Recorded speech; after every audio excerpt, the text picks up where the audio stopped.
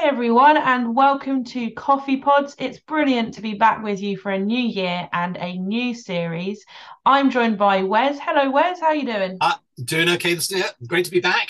Yeah, it's good to be back. Looking forward to getting into a good discussion, hopefully quite meaty, to get those of you also listening involved. We do have a question at the end of this podcast that you can get involved in and write into us, and I'll let you know how you can do that as we come to a close.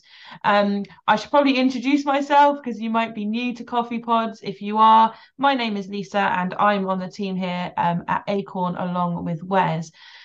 So we're starting a new series today, Wes. Yep. And this is going to take us throughout the whole year if all goes to plan. So we've got a podcast on this particular series once a month, and then we're going to be throwing in some big questions in the rest of the month just to keep you all on your toes and hopefully responding to your big questions around Christian healing. But Wes, today, can you just tell us what we're going to be looking at, but also in the grand scheme of things, this whole series that we're looking at, why are we doing it? What do you want to achieve through this? It's a great question because I think one of the things that's dawned on me as we link this to some of the other bits of Acorn's reality, Lisa, is this, that very often in the area of healing, we're trying to find God, we're trying to find something about how God is and what he is that we think is different to the way that he normally is. So, we're very happy with, the idea that God's in church on Sunday, Mm, maybe we are, or that even if we aren't a person of institutional faith, we're not connected to a church or anything else for that matter. We sort of tend to have a way of thinking, well, God is like this, if he mm, exists, this is the way he is. But of course, in the realm of physical healing or healing of anything, we tend to think that that means God's got to act in a very special way mm. because he's not normally like that. And Yeah. so this series is about saying, no, no, no, no, no. Actually, healing is the way that God normally is. Mm, And the fact that, in a sense, we're discovering that anew in our generation and whatever. This has been going on throughout all of church history. And what I say to church leaders is healing didn't begin with the church. yeah. Actually, it was an idea and a dream and a longing in God long before we ever got there. And Mm, so part of the thing of this podcast is to I guess realign our understanding to say we're not trying to get God to behave in an unusual way for him, because mm, actually this is what he's like all the time. yeah. And so how do we journey into that? Okay, this sounds good. And as you touched on really quickly there, if you do want to dig deeper into this, those of you who are listening, we also have created a little package so that if you were to go to the Acorn Christian Healing Academy, or Acorn Christian Live, which is over on YouTube, along with your Healing Hub, the topics all linked together month by month, so that you can, as I say, dig a little deeper. But Wes, I've got a question for you, first up. Um, Okay. you've mentioned that this is nothing, or we almost expect God to do something special when it comes to healing, physical healing. Why are we only discovering it now that this is who God is? Why is that a sensible question? Yeah. No, it's great. And in a sense, each each generation in church, each season that we're in, we all come to this, afresh in a sense. But of course, this has been all the way through church history, and we'll come to that later on during the year.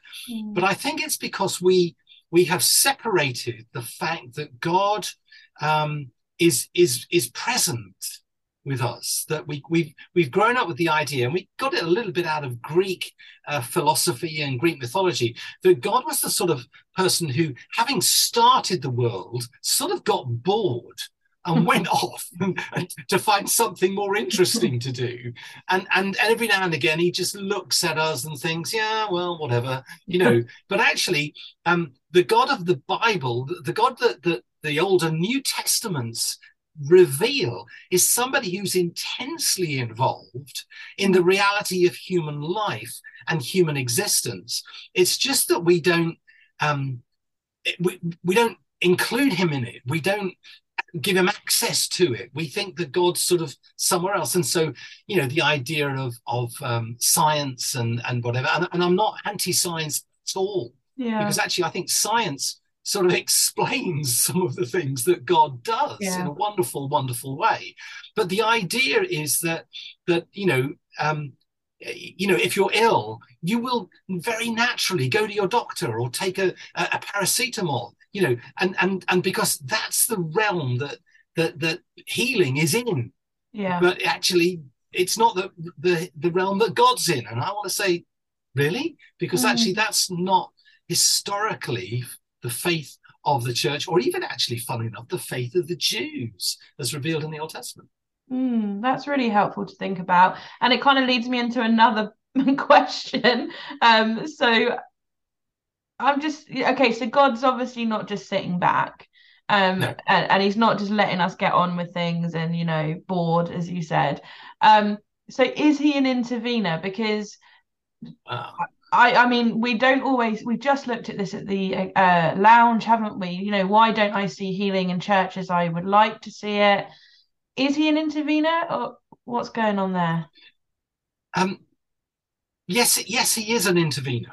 Okay, I mean, for me, Lisa, if you look at the history of God's connection with humanity from, from literally Adam through all the way through the Bible, and of course, all of the Bible is written after the fact, with the exception of the book of Revelation right at the end, which is all something that's coming. But actually, all of the rest of the Bible is written after it happened. And actually, but what people came to the understanding of is that God had stepped in to human history. He'd done this, he'd done that. And the Jews were constantly telling that story. This is what the Lord did. This is what God did, coming out of Egypt, the exile, rescuing them and everything else. And actually, as you go through into the New Testament, you see their story is that Jesus came and he intervened. So he'll go to a funeral and intervene, and I'm not making light of it, and I'm not saying it's easy. What I'm saying is that God by nature is an interventionist, because if you look at the greatest thing, the thing that actually has reshaped history, past, present, and future, it would be that Jesus came and died on the cross in order to intervene in the thing that was destroying humanity, to fundamentally break it so that restoration and hope and life could come. So my question is this: if God has intervened like that, why do we exclude his intervention from some of the sort of apparently lesser areas of life? Because, as a dad, I was always wanting to help my kids, and even now I've got grandchildren. You want to help, you want to be involved, you want to intervene, to be part of what's going on. So my contention is, you see, Lisa, God, when you first met God in the Bible, he was creator and he was life giver. So where do we ever get the idea that God got bored with doing that and stopped? Yes, good point. Because actually you then come to Jesus and what do you see? Well, he's creating and he's life-giving. Yeah. And so creating life, giving life. And so my thing is, in a sense, maybe, maybe it's the church that we stopped believing that God wanted to get involved. And so I think there's something within that. So yes, I do fundamentally believe that God is good and he's an interventionist. Yeah, definitely. And maybe he's just looking for people to intervene through. Yeah. That's an interesting point. And we were looking, weren't we, at Acorn Christian Live? We were reading from Matthew 11. And again, I would say that's Jesus intervening when he says, come to me if you're weary, if you're heavy burdened. But what I love about it is it's an intervention, but it's so welcoming. It's not condemning or forceful. No, and isn't it interesting? When with the Pharisees, they were the sort of people that people in need wanted to keep away from, Mm. whereas Jesus was the sort of person that people in need wanted to be near to, even if their lives were sinful and they weren't perfect and whatever. And I love that about Jesus, that he's saying, he doesn't say you have to get cleaned up and get good and then I'll maybe intervene.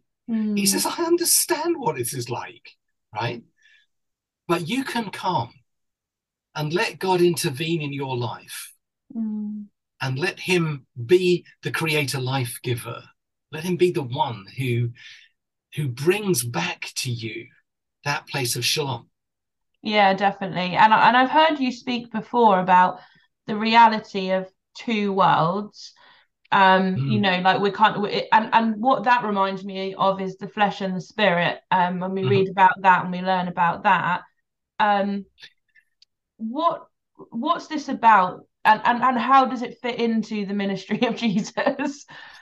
Well, I mean, it's really interesting, isn't it? Because um, we encounter two worlds in quite a number of different ways. For instance, we do have the world between the spiritual world and the Mm, physical world. So people would be used to that, you know. So people have said to me, I don't believe anything that I can't touch, taste, see, hear, or yeah, smell, or I can't measure, you know. And so the realm of faith, you know, and I'd love yeah, to ask people who call themselves atheists or agnostics, when you hear the word faith, what do you think about? You know, yeah, and often they'll say, well, I think about people who believe things that aren't true. And I'd say, yeah, I think it's deeper than that, actually. But the physical world and the spiritual world, absolutely. But actually, for us, we live in two other worlds as well, which is, in a sense, the things that we perhaps would be tempted to sing and say on Sunday in a service, you know, yeah, that, you know, that God is mighty and that he's present and whatever. But actually, as soon as we leave the building, we live a different set of beliefs, which says I'm on my mm, own and I've got to fix this myself. And mm, and God isn't interested. And so in a sense, Jesus understood the two worlds. He yeah, understood that people were in the world of the physical, but he came from that realm of the heavenly, if I put it that way for yeah, you. Okay. But he also understood that there was the two worlds of the Pharisees and the religious thing, and yet there was also then the other world that he inhabited, which was relationship with the Father. yeah. Wow. So there were two clashes: the religion of apparent faith, but of relationship with the Father. And so what I wanted to say in this series, and certainly in the things we've been talking about today, is that I'm not talking about shooting your brains out, but I'm just talking about being open to the fact that God does and can do more. Yeah, But sometimes maybe it's because we're limiting him. yeah. And so we set out to invite him to intervene. Which can be quite a risky prayer, can't it? Oh, every time, every time. Yeah, Although, yeah, I've noticed that people who perhaps would not align themselves with institutional religion are often much more open to mm, taking the risk of God being invited to intervene yeah, than perhaps those who perhaps have been in churches or whatever for a yeah. long time. One of my mates, a guy called Steve, he says the trouble is if God intervenes, then everything changes, and he's absolutely right. Yeah, absolutely. Brilliant. Why don't we leave it there for this week? So that Okay. we can, sorry, not this week, this month. We can come back next month. And as I said before, we will be taking a look at some of your big questions this month as well at Coffee Pods. But we thought we would leave you with a question. And this is something we do at the Acorn Christian Healing Academy, and it's completely optional, but we love to get your responses. When you do respond, we also respond back to you. So it's quite a level of engagement. But here's a statement: we're fine with funerals, we're comfortable with counsel, and we're fearful of physical healing. So we're fine with funerals, we're comfortable with counsel, but we're fearful of physical healing. Do you agree? I suppose is the first thing. But why is this? If you do or you don't agree, why do you think this is? Why are we fearful of physical healing? And so you can just write into us at info@acornchristian.org. It can be some bullet points, but please no more than 250 words, because Wes or I need to read it and also respond. So please do send that through to us if you would like to engage further. It's been wonderful to be with you, to share this time with you. And Wes, thank you so much also for your input. And we'll catch you next time. Bye-bye.